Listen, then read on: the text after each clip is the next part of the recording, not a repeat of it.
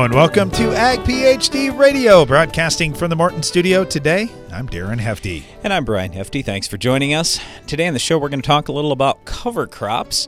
If you've got any questions about that or anything that's happening on your farm right now, we'd be happy to visit with you. Our number here is 844-44-AG-PHD. That's 844-442-4743. Or send us an email, radio@agphd.com.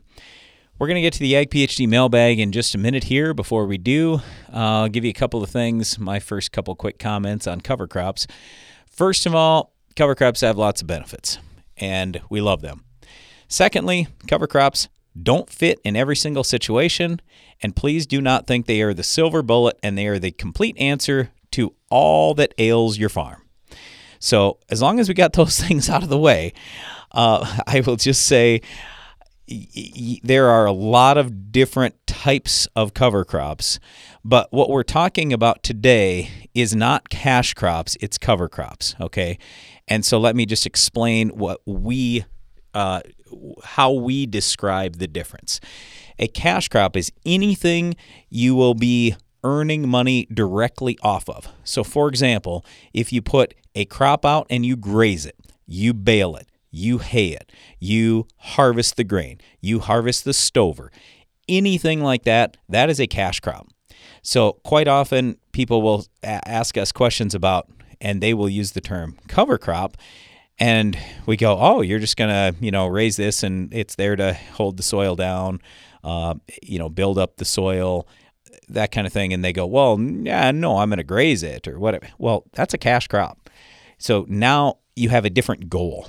Okay, the goal with the cover crop, if we're just literally talking about cover, well, think about what the word cover means. We're trying to have something growing on top of the soil so that hopefully will help reduce weeds. It'll hopefully help reduce erosion. And then we talk about some of the mini soil benefits you could get from cover crops. So that's the kind of thing that we're going to be talking about throughout the show today. But right now, let's get to the Ag PhD mailbag. It's the mailbag! Tell you what, Brian, we're going to have to hustle today. We got so many great questions. The first one comes from Milo. He's down in Arkansas. He said, guys, I enjoy listening to your show. You do a great job talking about all sides of the ag business, which is really important. He said, I know I don't have an agronomic question for you, but I'm hoping to get an answer on this. I work as an ag lender now, and I did work in ag retail for over 8 years, learned a lot from the older generations about growing a crop, but didn't learn as much about how to run a business. And increasing demand now for farmers to hire crop consultants, but also business or bookkeeping consultants to help with daily transactions, reconciling prices that are coming on inputs, third-party financing and prepay options, rebate programs, and many more things. There's so many things now to run the farming business. Just wondering what your thoughts are. Is it a good investment to hire others to do this, or is this something you feel farmers can do themselves? We absolutely feel farmers can do that themselves. But here's the most important point. What pays you the best as the farmer? In other words, does it pay you more today to run your planter, to run your sprayer, to pull soil tests, to do the bookwork, to do your taxes? I mean, whatever it is, I don't care. You have to answer that question. But whatever pays the best, that's what you should be the expert in. But also you have to kind of look a little bit at, well, what do you like to do? Now, let's keep in mind, if you say, well, I like mowing the lawn and I like painting the barn and that's my favorite thing, just keep in mind those jobs don't pay very well compared to a great, talented equipment operator, for example. So, I mean, there are certainly things that are going to pay better than others, but yeah, at the end of the day, you also have to be happy. Now, as you say, should I pay for these things? Just some of those things that got described there are many agronomists out there who will do that for free when you're buying product from them.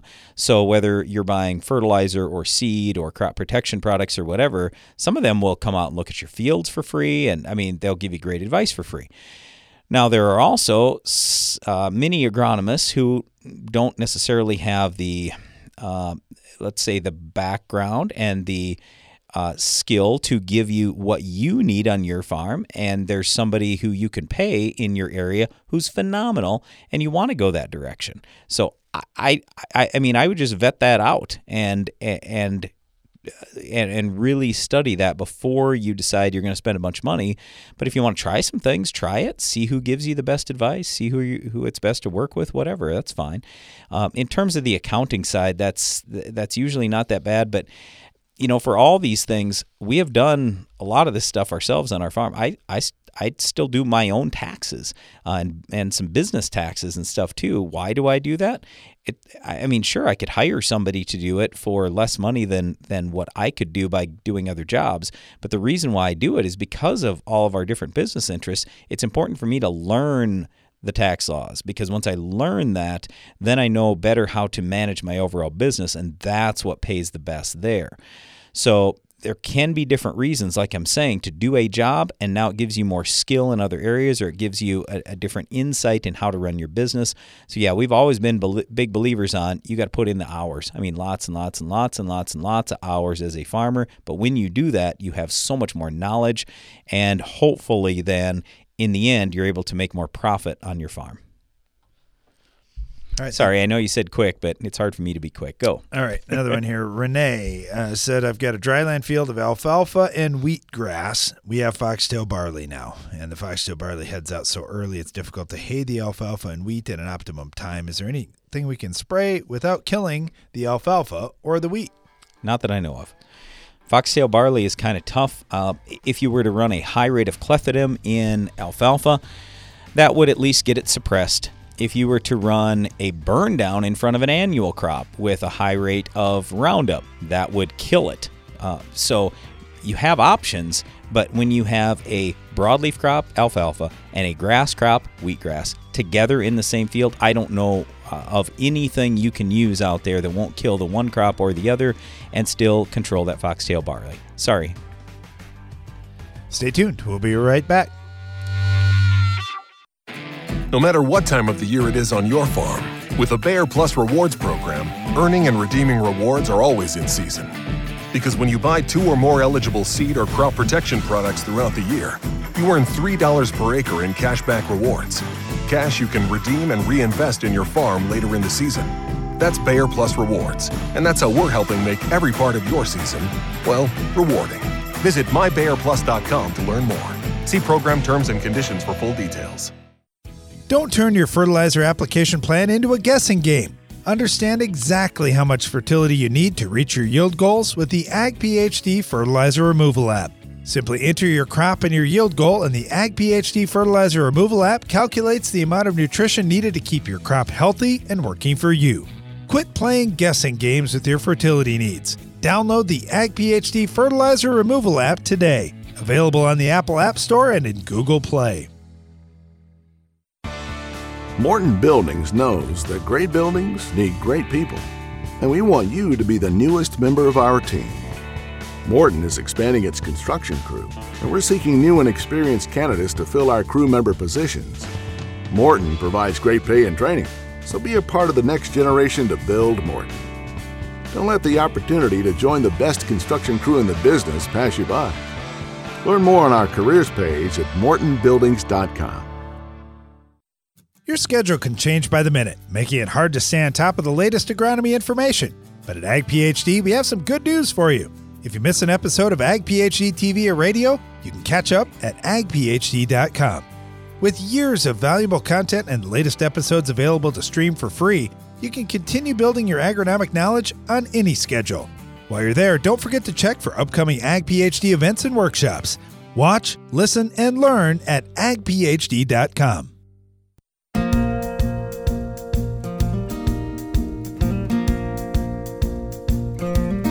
Welcome back. You're listening to Ag PhD Radio.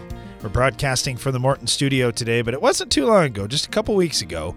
We were outside at the Ag PhD Field Day. One of the guys that we were really happy to have there was Dan Lipkiss, who farms in Illinois. And I was speaking with Dan in one of the breakout tents, and we talked just a little bit about some of the things with cover crops, and I thought Dan might have a little to add for this audience today as well. Dan, thanks for joining us. Hey, hi. Glad to be here.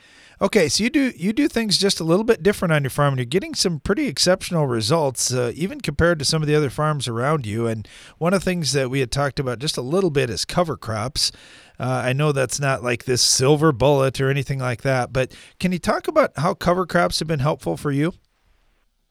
Well, yeah, I've been doing it for quite some time, and I've kind of come up with my own recipe that seems to work in northern Illinois. You know, a lot of people would say, well, you know, it's too late. You're harvesting in October, and you know, it's pretty hard to get any kind of establishment. And if you do use something, usually rye's the choice. And I agree with that. Rye works the best here. I've tried some of the other things late like that, you know, some of the, I don't know, clovers and different grasses, and none of them get started well enough. But what I've come up with is using a rye and oat combination. The oats kind of sequester the N that's left in the soil, if there is any.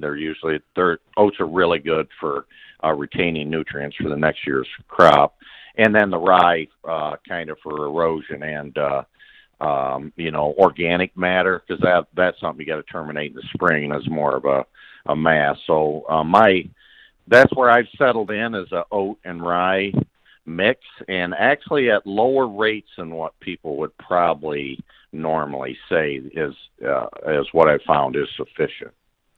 You know, I love that you do experimentation, and you're always trying different things out there. That's something I really respect about how you're doing things on your farm. So you tried all things. You had all the failures. The low seeding rate seems to make a little sense to me, too, because why would we need to stick a whole bunch of money in here? I think we can accomplish those goals at a lower rate, too. So are you significantly lower, or are you just a little bit lower? Oh, I would say I would probably be what you would call pretty low. So I'm right now about a quarter bushel of rye and maybe a half bushel of oats. That's a mixture. Okay. Now for me, the oats are going to die out in the winter. They're pretty cold hardy. They'll last into December, and they'll help you get, you know, some biomass. So what you're left with is just a quarter bushel of rye, but both of those crops tend to stool if they're on the thin side. And you know, one of the biggest reasons for dropping the rates down, one is cost. I mean, that gets down to where your cost isn't very darn much for the seed. The other thing is rye she can be a bugger in the spring sometimes trying to terminate, you know. So if you've got your rates cut down like that, it's a little easier to terminate, a little easier to get the equipment through again, yet it still accomplishes pretty much the same thing. You're still getting the organic matter.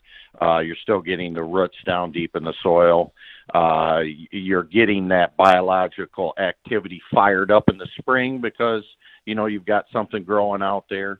It's pretty much doing all the same things, but it just makes the cost a little less. It makes terminating a little easier. That's great advice. Dan, just one last question for you.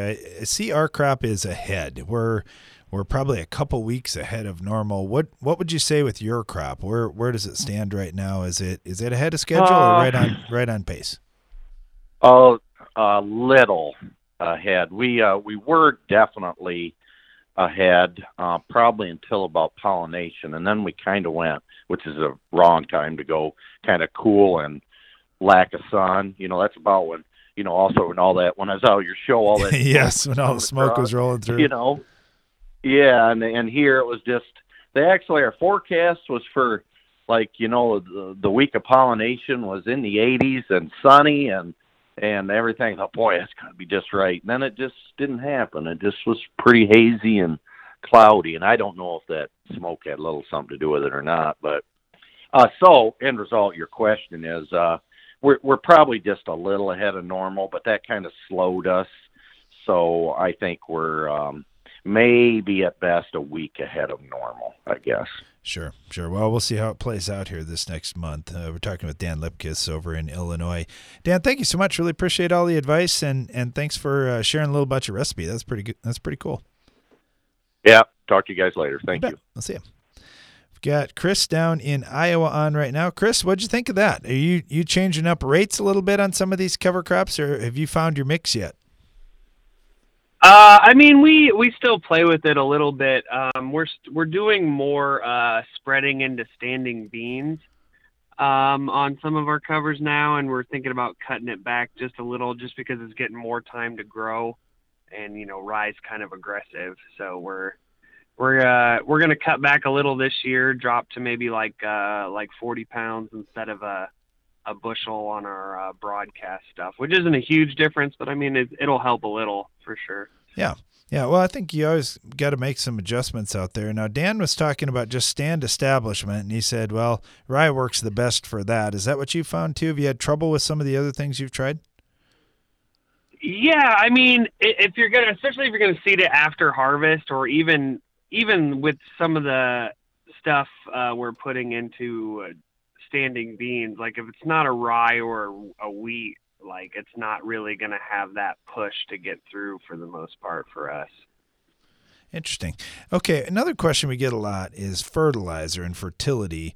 When are you putting fertility out? Are you doing anything into this cover crop once you get the beans off, or are you just kind of leaving the cover out to be a cover?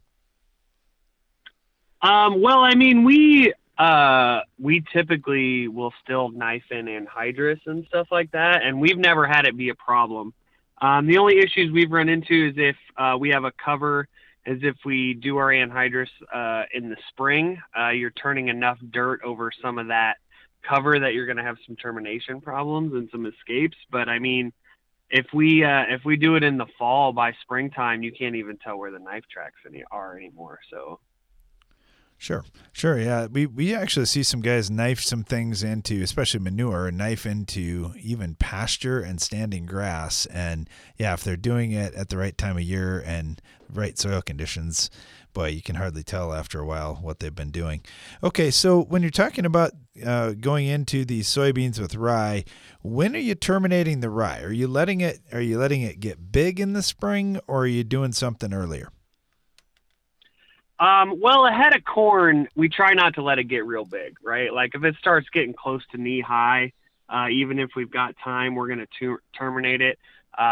Weather obviously can be a problem. This spring was a little bit of a struggle because we were pretty cool, but we got enough warmth in early April that we got it done. But that's kind of the struggle. So, I mean, usually the first week of April, we try to terminate it ahead of corn no matter what. And beans, I mean, it's mainly just we try not to let it head out kind of deal. So. Sure. Now, we get a lot of questions from folks who are interested in the topic and say, okay, I've never planted into something that's green before like that. Do you have any tips for first-timers that may be considering doing it this fall here, and then next spring they'll be going into something standing and green? You want a good no-till setup. It works really good. Like even if you typically do some tillage and stuff, if you got a good no-till drill or planter, it's generally going to do a good job. We don't run trash whippers on our corn planter. We just run like a wave coulter, and we really like that. I know some people don't as much. Sometimes if you have like a more aggressive whipper, it'll more kind of push it out of the way. Some people like that more. It just kind of depends on what you like. There are some different options there, but we just run a wave coulter ahead of corn, and we have a air seeder for beans that's just with a no-till setup, and we knock on wood, don't have problems with it. Awesome. We're talking with Chris down in Iowa about cover crops today. Chris, thank you so much. Really appreciate you sharing a little bit about what you're doing on your farm. Yeah, no problem. Happy to be here. Listening to Ag PhD Radio, and maybe you've got your own strategy that you're doing for cover crops on your farm. We'd love to hear from you, and our phone lines are open at 844-44-AG-PhD. We'll be right back.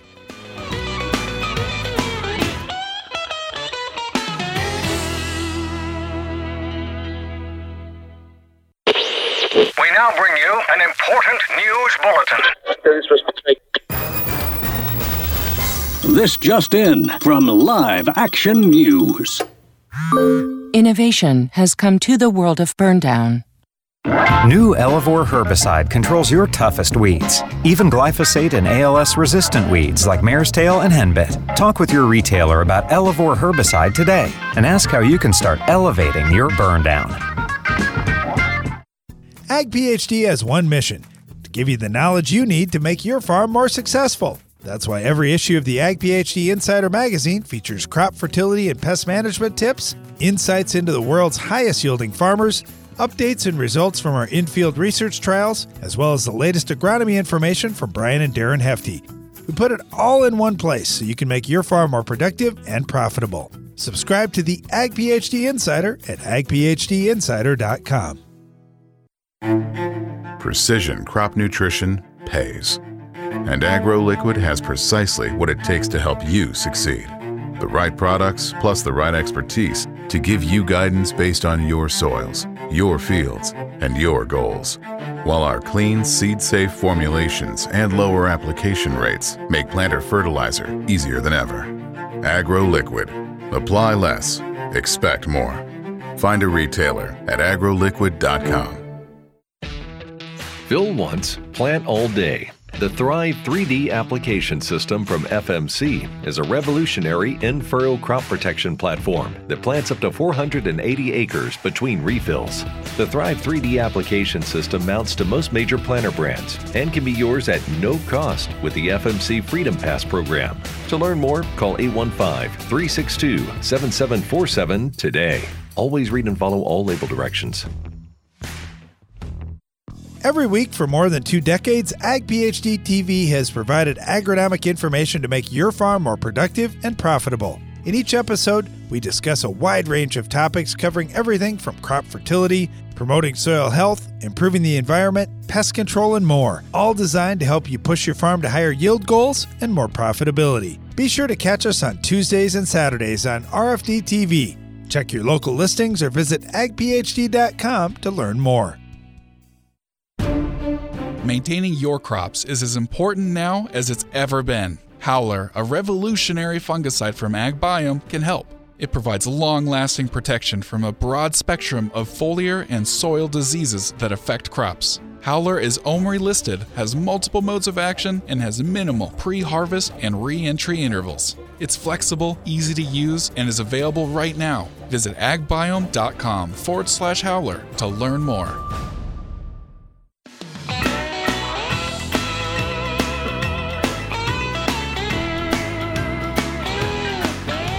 You're listening to Ag PhD Radio talking cover crop on today's show, but also taking your calls and agronomic questions at 844-44-AG-PhD. And we're going to dive into some of the emails that have come in, radio@agphd.com, if you want to send in a soil test or a picture or your question. Let's head out to Indiana. We've got Roger with us right now. Roger, how you doing? Oh, pretty good. Kind of baking a little bit here with heat index well over 100, but hey, it's August. Yeah, that's the way it goes. Okay, so you got your big field day. First of all, I just want to preface this. You're going to hear a little from Roger about what's going on with cover crop, but he's got a field day near Greensburg, Indiana, coming up next week. What are you going to see at your field day, Roger? Well, we'll start inside. Jim Horman's coming over. He used to be Ohio State Extension, then he was NRCS, a regional soil health guy. Now he's on his own, but he's done a lot of work with the mycorrhizae and kind of unpassed some other little bugs under the ground. So he's going to talk a lot about those and micronutrients and some of the importance of all that stuff in our soil health. Now we're going to talk a little bit about grazing. And then in the afternoon, we'll go out in the field and we'll dig a hole and we'll look at what we talk about. Yeah, I like digging in the field and just seeing what's going on, seeing what's happening below ground. And we're talking cover crops on today's show. Have you noticed a difference when you're putting cover crop out there with just what's happening with soil health and all the microbes in the soil, earthworms and such? Oh, yeah, they have. I started probably 25, 30 years ago. I didn't know I was doing cover crops, but I was dabbling for some erosion control. And now I'm up to the last 15 years. When I rent a farm, I get them on, and I've started to notice that within 5 years, it goes from walking out there on the soil. I got a bad habit. I like to go out there barefooted and feel the soil. You're walking walking on concrete. All of a sudden, 5, 6 years in, you're walking on a carpet. And by 10 years, you're walking on a carpet with a nice thick pad under it. That soil loosens up and just turns that way. And you know when you're on something like that, that has to be healthier. Your roots can grow better, and I've also noticed it on crop yield. So that's the biggie right there. It puts money in my pocket. Well, that's what it's about, and that's why we do this show. We're just looking for ways for farmers, including our own farm, to do better, to make more money with what we've got out there, because they aren't making any more land last I checked, so we got to do the best we can with the land we've got. If you're following me on Twitter, at Darren Hefty, I just tweeted out a little information about Roger's Field Day. I tweeted out your brochure that you sent, Roger, and so people can see it, because they're listening to us today wondering, okay, where's this at? What am I going to see? You can find all the details there on Twitter. So Roger, with the cover crop, for growers who are just getting going in your area, I'm sure there's some guys that have been doing it like you have for a long time and others that are just getting started. If you had one takeaway for this fall, what would you say to encourage guys to get it started and do some trial work? I guess that's, the best time would have been last year or 10 years ago, but hey, the second best time is this fall. Get a few acres out at least, enough to see what it's going to do for you. More's better, but you really need to start into this and see what it does. The other thing we need to do this, it's going to help all of us keep the government out of our hair a little bit on these nutrients, because of how they hold nutrients in the soil, and they keep the soil on the farm. So otherwise, we're going to be like some of these areas, Chesapeake Bay and some of those areas where they're telling the farmers how to farm. And I don't know about you, but I think I know more than the government does on how I should run my farm. And I think that's why it's a selfish reason. I want everybody to do this so they stay off my back and let me do what I want to do. That's, I guess. I agree. I like doing the best job we can do on our own farm. The other thing Brian said to mention, to attend Rogers Field Day on August 18th near Greensburg, Indiana, go to ccsin.org and look under the soil health events. Roger, good luck on your field day. I know you got the heat index today, but I'm hoping you get a really nice day coming up next week. Yeah. Oh, we've had all kinds. We make it work. It's like farming, Will.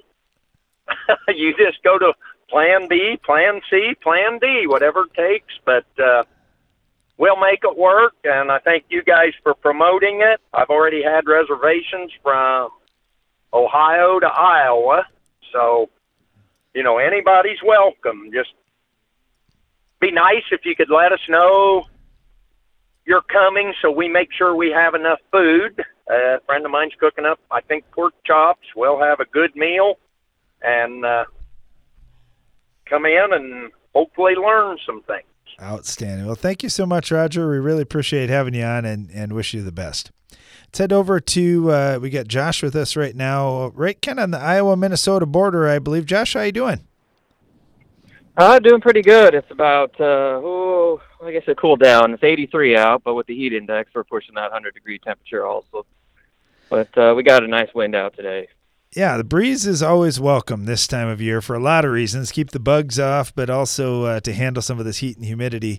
So I understand you do some cover crops in your area. And, I'd say this, for those of you who are listening who aren't kind of right in that Iowa, Minnesota area, there are some cover crops, but I'd say a majority of guys aren't doing it yet. What have you seen, Josh, on your farm, and why do you like it? Well, I started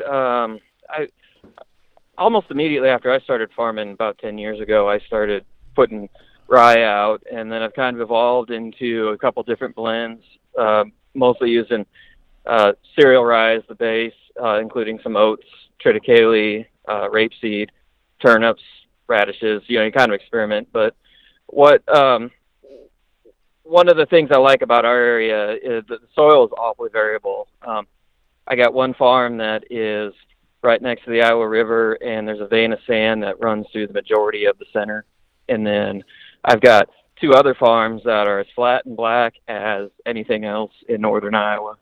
And I kind of have used cover crops for different reasons on all 3 of those farms. But the one thing that I've noticed is over time, it's kind of weatherproof the farms a little bit so they can withstand some of the temperature extremes. And this year, you know, we had frost at the end of May, and now we haven't had rain for weeks, and just 10 miles over, they're in a D3 severe drought and the corn's all yellow. Wow. But driving past my field right now, it's green. We've got a 230 bushel potential right there, and it's sand. So we've been able to use 60 pounds of rye and 5 pounds of rapeseed, a little bit of oats. I've brought up the organic matter on that farm about 1%. Wow. In 5 years. That's awesome. I'm also using hog manure every other year with, you know, rotating corn and beans. But, you know, when we took that farm over, we had to put 4 tons of lime per acre on because the previous tenant had ran it down so bad. And, you know, just trying to, it's a rented farm, but we treat it as our own. And that's kind of our philosophy on all of our acres is to, you know, it's your money, so you might as well treat it like it's something that you want to take care of. Well, and it doesn't sound like it's super expensive either, what you're doing, Josh. It's not like you're investing hundreds of dollars here with what you're doing with covers and, you know, certainly the manure, you need the fertility. It seems to be a good way to get it. No, and it's preserving it, you know, and it's keeping things readily available. We're not locking it up deep in the soil colloids or something, you know. So manure, the hog manure, you know, it doesn't last for a long time. It does help build organic matter over time, but it doesn't stick around. But you partner that with the cover crops, and all of a sudden you've got a recipe to wake that soil biology up. Outstanding. And, you know, and here you're talking about rented ground, Josh, that had gotten run down a little bit, and you can make big changes in just a few years. Hey, Josh, we're up against a break here. Really appreciate you calling in, though, today. You're listening to Ag PhD Radio. If you've ever wondered how the Farmall got its name, here's an abbreviated list of the jobs the Case IH Farmall can do.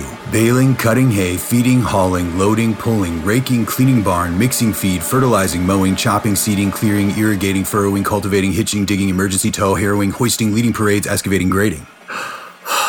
Let's make it simple. This tractor does it all. So no matter what you're doing, Can Do comes in red. Farmall. Learn more at caseih.com/farmall.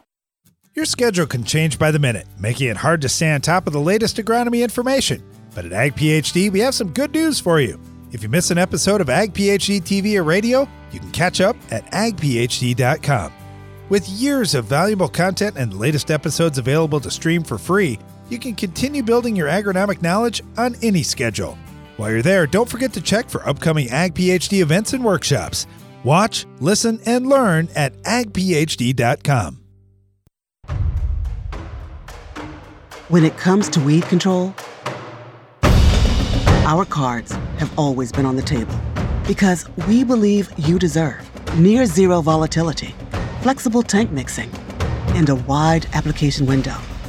That's the Enlist weed control system, just better, with no ifs, ands, or buts. Discover better weed control. Enlist.com. Enlist.com. Are you combining around weed patches, waiting for weeds to dry down, or tired of spring burn-down failures? Save time, nutrients, and moisture by including a Valor herbicide brand in your fall burn-down program. Valor provides excellent residual control of tough weeds including kochia, mare's tail, prickly lettuce, dandelion, plus suppression of bromes. Proactive, effective weed resistance management starts in the fall. Get a clean start for your next season with Valor herbicide brands. Always read and follow label directions. Don't turn your fertilizer application plan into a guessing game. Understand exactly how much fertility you need to reach your yield goals with the Ag PhD Fertilizer Removal app. Simply enter your crop and your yield goal, and the Ag PhD Fertilizer Removal app calculates the amount of nutrition needed to keep your crop healthy and working for you. Quit playing guessing games with your fertility needs. Download the Ag PhD Fertilizer Removal app today. Available on the Apple App Store and in Google Play. What's new from New Farm?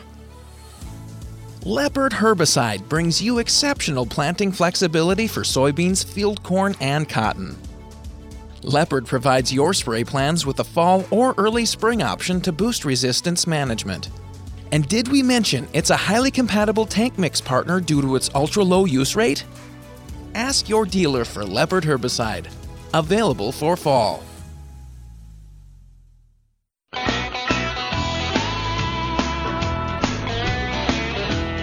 You're listening to Ag PhD Radio. Thanks for joining us. Our phone lines are open at 844-44-AG-PhD, and you can always email us, radio@agphd.com. Again, had a couple questions come in over the break. Where do we find information for Rogers Field Day in Indiana, where we can see some of the stuff in the field? I just tweeted it out. You can find it on Twitter, Darren Hefty.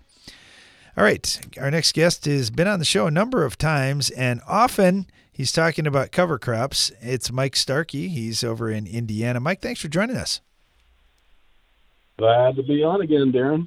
All right, you've been doing this practice for a long time, and we were chatting with Dan Lipkus over in Illinois, and he said always tweaking things a little bit, but he's finally found something where he thinks is working for him. He's going with some lower seeding rates in his blend, and he said it's made the termination in the spring a little bit easier for him. I know that everybody's got their own way of doing things that works with their equipment and their farming practices. What have you been working on with that? Have you made some changes, or have you been in your good mix here for quite a while? Darren, I'm always making a change every year. If you don't make a change, you're not going to improve your farming techniques, in my opinion, and then you learn from your mistakes. But actually, I've cut back on the grass side of things on my mix, but I increased more on the hairy vetch side. I'm really into the hairy vetch. Now, the issue in the spring is that I want everything to be actively growing before I terminate it, and you have to patiently waiting for that. So with that being said, I plant everything green and wait as long as possible with the termination side of things. So termination comes down to having patience, in my opinion. Ooh, that's tough. That's a tough word in farming is patience. we just want to go. Exactly. Farmers are impatient people, and that's just the way it is when you get into cover crops. So, but I'll tell you what, Darren, what I really noticed in the last couple of years is that our tiles are just not handling the water issues that we've had in the past. I remember growing up, with farming my dad, an inch rain was a big rain. But now we have these extreme weather events, these 3 to 4 inch rains. Added to that is the no-till environment where our soils are acting like a sponge. And instead of the ponding on the fields, the surface water running off, it's absorbing these rain events. And our tiles have to be really up to date. And unfortunately, the tiles that we have that our good old forefathers put in are just worn out and can't handle that. So in a no-till cover crop environment, you have to have that drainage fixed before you get into it, because that's the issue I'm battling now, because the soil structure is awesome. The air and water movement, where the water is being absorbed in the soil, but these tiles, I mean, my gosh, these old clay tiles that we've had are just not handling.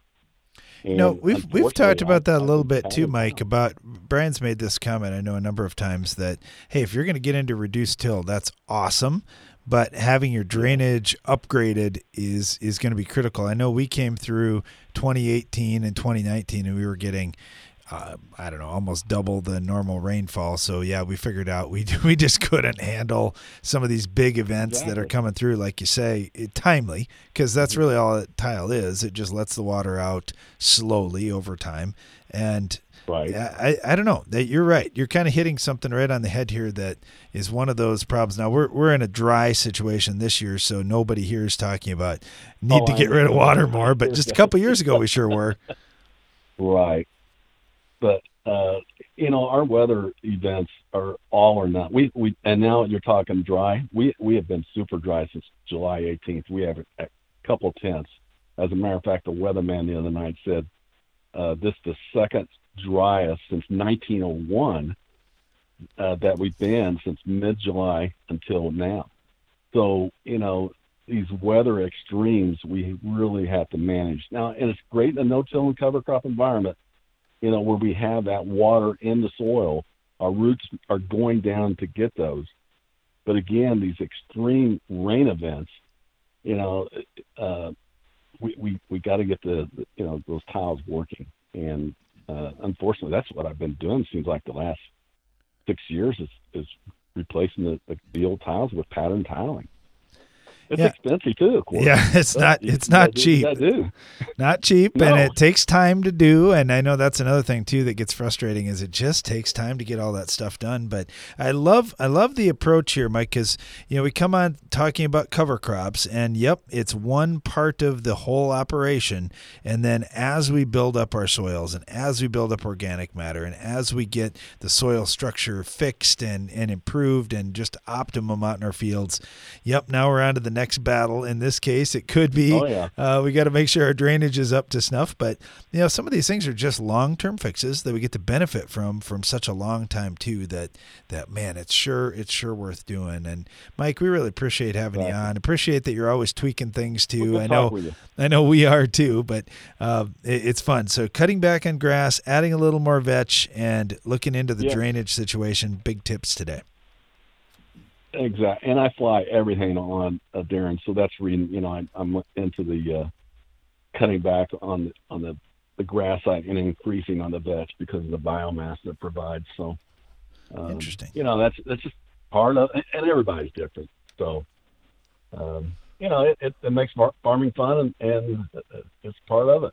So absolutely. Well, hey, good talking with you, Darren, and hopefully you'll get some rain, and hopefully I'll get some rain sooner than later. Absolutely. If we get it, we'll try and share it with you too, Mike. Thank you so much. Really appreciate it today. Take care. Yeah, one of the things that he was talking about quite a bit was the drainage deal, and Darren mentioned it, but when you're going to go into no-till or reduced till, you really want to take care of that drainage problem, because if you had a minor drainage problem before, you're going to save more moisture, and you're going to have a massive drainage problem once you get into no-till, strip till, or any kind of reduced till. So take care of that drainage first. Okay, so with the cover crops, I just had a few comments for you here. First thing is always consider first, what's your goal? What are you really after? On our agphd.com website, under the resources tab, you can look at cover crops, and just some of the potential benefits you could get out of cover crops include having more mycorrhizal fungi, or basically better soil life with beneficial soil microbes, conserve water, or maybe use up water, reduce erosion, reduce compaction, increase soil organic matter, increase future nutrient availability, salinity tolerance, and basically just to get something growing where you've got a lot of salinity, or maybe it's higher sodium levels, weed suppression, increasing soil nitrogen levels. And then, like we were saying earlier, we don't really view grazing potential as a cover crop. Then all of a sudden that becomes a cash crop. But still, I mean, these are just some of the things that you will want to consider. What's your number one goal? Because then that's going to impact, all right, which species do I want to have out there for a cover crop? So cereal rye gets mentioned an awful lot, probably the most, and it's really good, but it doesn't fit every single need that you could possibly have. So that's one of the reasons we talk about having diverse species. The other big thing, and probably the number one thing that I want you to consider if you are in a drier area, is when do you need to terminate that crop? For example, I get super worried in our dry country out here in South Dakota, if we let a cover crop grow into the spring, it could kill our yield the next year. We do not want to use up any possible moisture that next crop could take. So I would like to terminate that cover crop. Let's call it the 1st of October. For me, then I should be in pretty good shape. We're not using any more moisture late in the fall, not using any early in the spring. We're saving some for that next crop.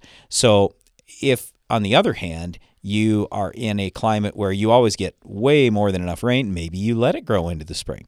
But then you also have to consider, all right, if you're going to let it grow into the spring, if it's getting big, should you be terminating it? Otherwise, you might not get a good stand out of your next crop. So lots of things to think about there.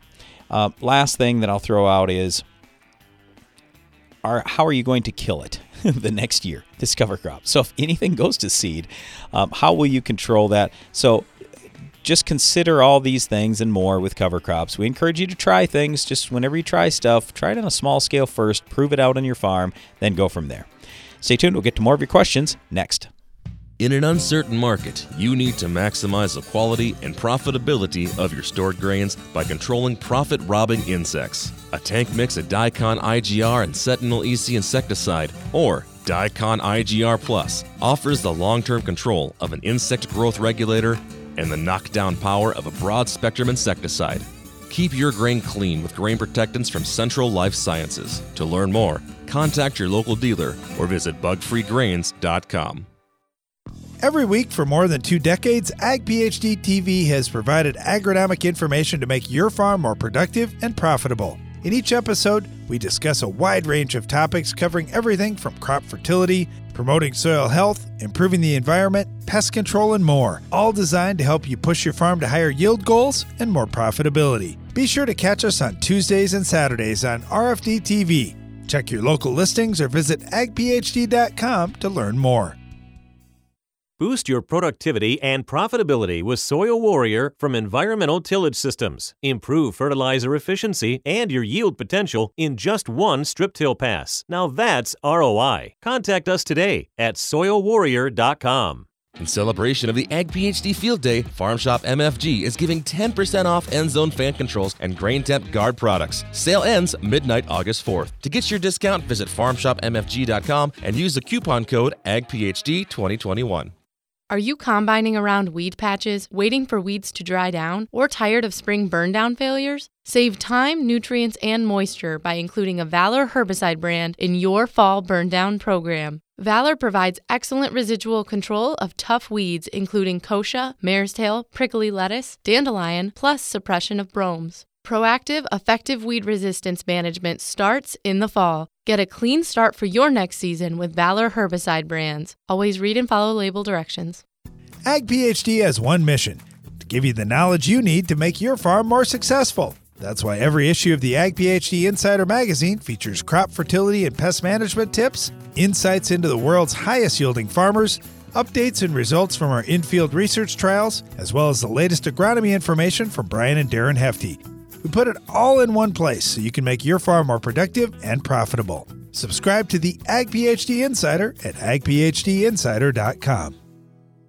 Revitec fungicide from BASF has been specifically developed for the selective soybean grower who doesn't compromise. If you think good is good enough, if you're okay with just achieving rather than overachieving, if average is your goal, this is not the fungicide for you. Revitec fungicide, brand new chemistry, 3 no-excuse modes of action, 0 modes of compromise. Sounds like the fungicide for you. Revitec fungicide from BASF. That's smart. Always read and follow label directions.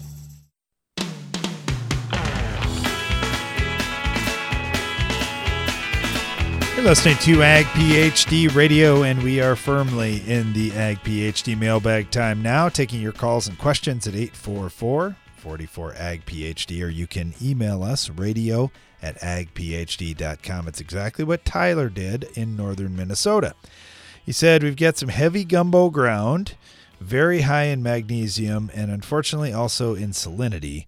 I've got a couple fields that I soil sampled that I'm sending to you. One sample is an example of what we see in a field that has shorter crop, shorter in height and also yield, versus another field that yields better and looks better, but it doesn't seem to be that much different to us. We noticed a couple of things on the soil test, but maybe something stands out to you.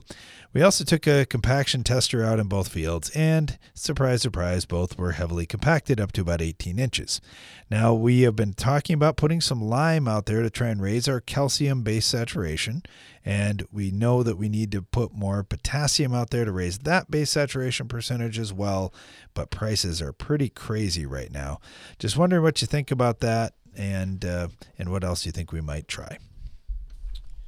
Yeah, so Darren, did anything stand out to you? Because when I look at it, I don't... Well, there's more salt in the one than the other. There's more sodium. There's more sodium. So you look at parts per million, and it's significantly higher, 60% higher. Yeah, but that's where the good crop is. This, unless you've got these backwards. So I don't know. You just field wrote 23 was the bad one, and 15 was the better one. Yep. Yeah. So the one that has more sodium is actually better. Okay. Yep. Well, it's 1% base saturation, so it's not like it's terrible, especially when you've got to go that heavy. Well, that's not terrible. In fact, that's ideal. For a lot of crops is 1% sodium. I look at it like this, Brian, and there's some ground that our grandparents had, and they didn't put a lot of money into it. Then my dad farmed it; he didn't put a lot of money into it, and they all kind of said, you don't want to get too crazy spending money on that ground. But when we did the soil testing, it was about the same for magnesium, wasn't it? It wasn't maybe quite as heavy a ground, but it was pretty heavy ground. And a lot of times we had 40 or even 50% magnesium out there, and our calcium percentage was super low.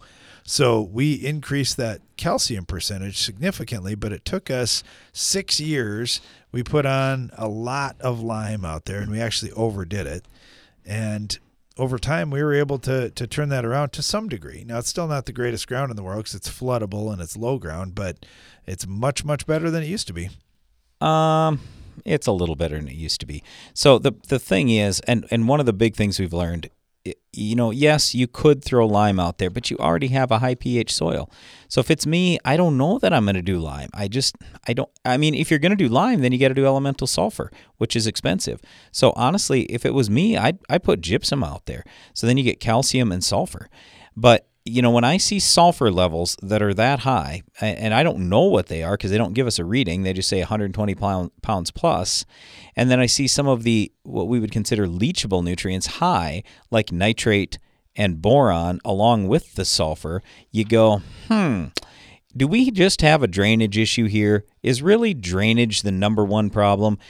In that area and with heavy soil, I would guess it is. Now, I also believe your cation exchange capacity is way overstated because it's like 50.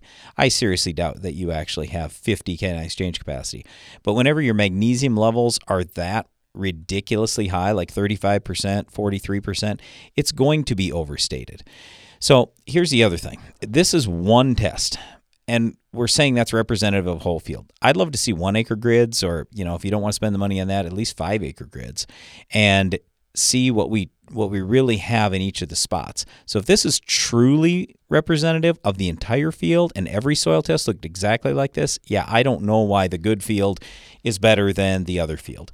But to your point, you need calcium, and your magnesium is really high.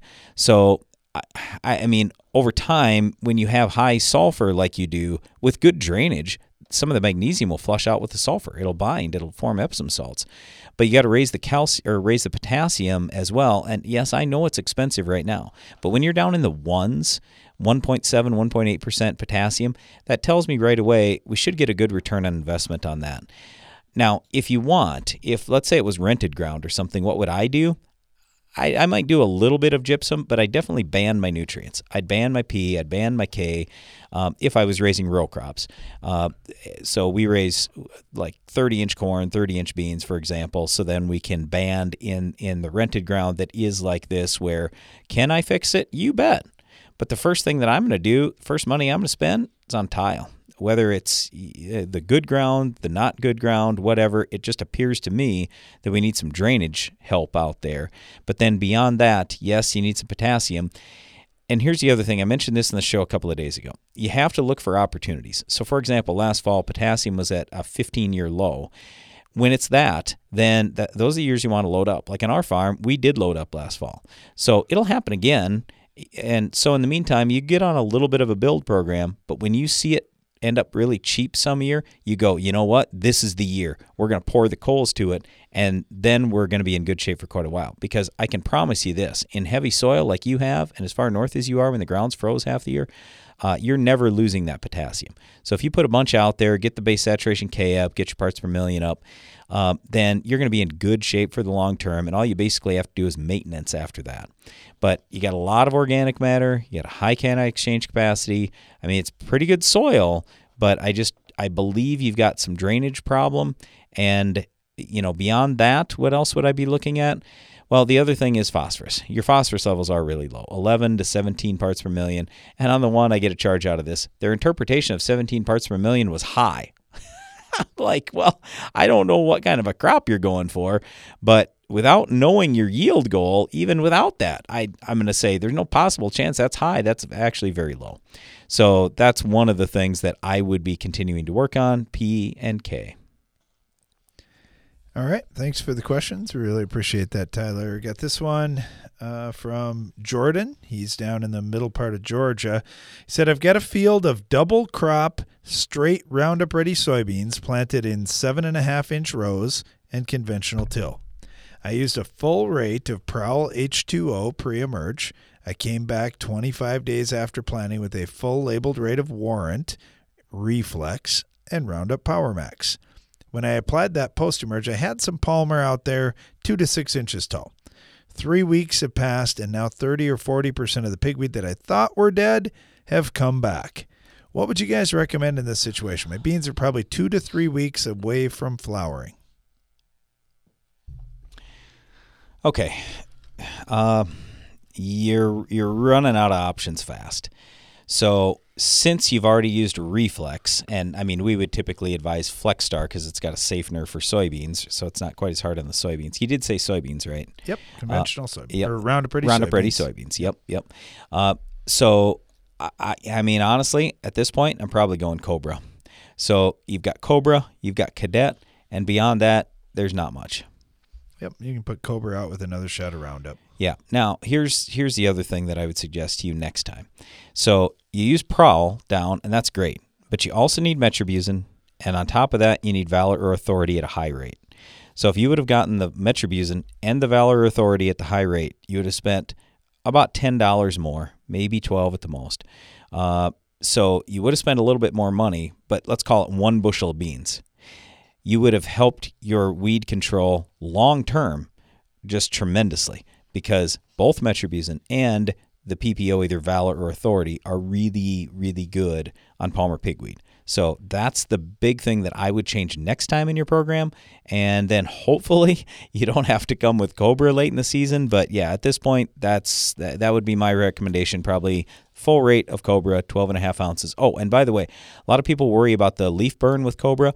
If you use it with a little bit of Solubor, like 1.25 pounds of Solubor, that generally helps, especially when your soil is already low on boron. So we found that we see less leaf burn when Solubor is added to that tank with the Cobra. All right, thanks for the question. Getting later in the season here, but still getting a few questions on fertility. This one comes from Marty in North Carolina. He said, 28% nitrogen blended with 1 or 2% sulfur coming from the elemental form. Would you rather see sulfur from the sulfate form as it's more plant available? And also, do you think you could go as high as 5% sulfur in a combination with 28% that you're going to spray foliar? Ooh. I didn't know how we were spraying this, but if you're going to spray it foliar, sure, you can throw more sulfur out there, but you just have to put it with more water. Water safens it, so you got to have lots of water, probably 2 to 1 water to fertilizer to really safen it. But yes, I agree. I would probably pick the sulfate instead of elemental sulfur, but you can certainly do both if you want. Thanks for the question, Marty. And thanks to you for listening. And be sure to join us again each weekday for more Ag PhD Radio.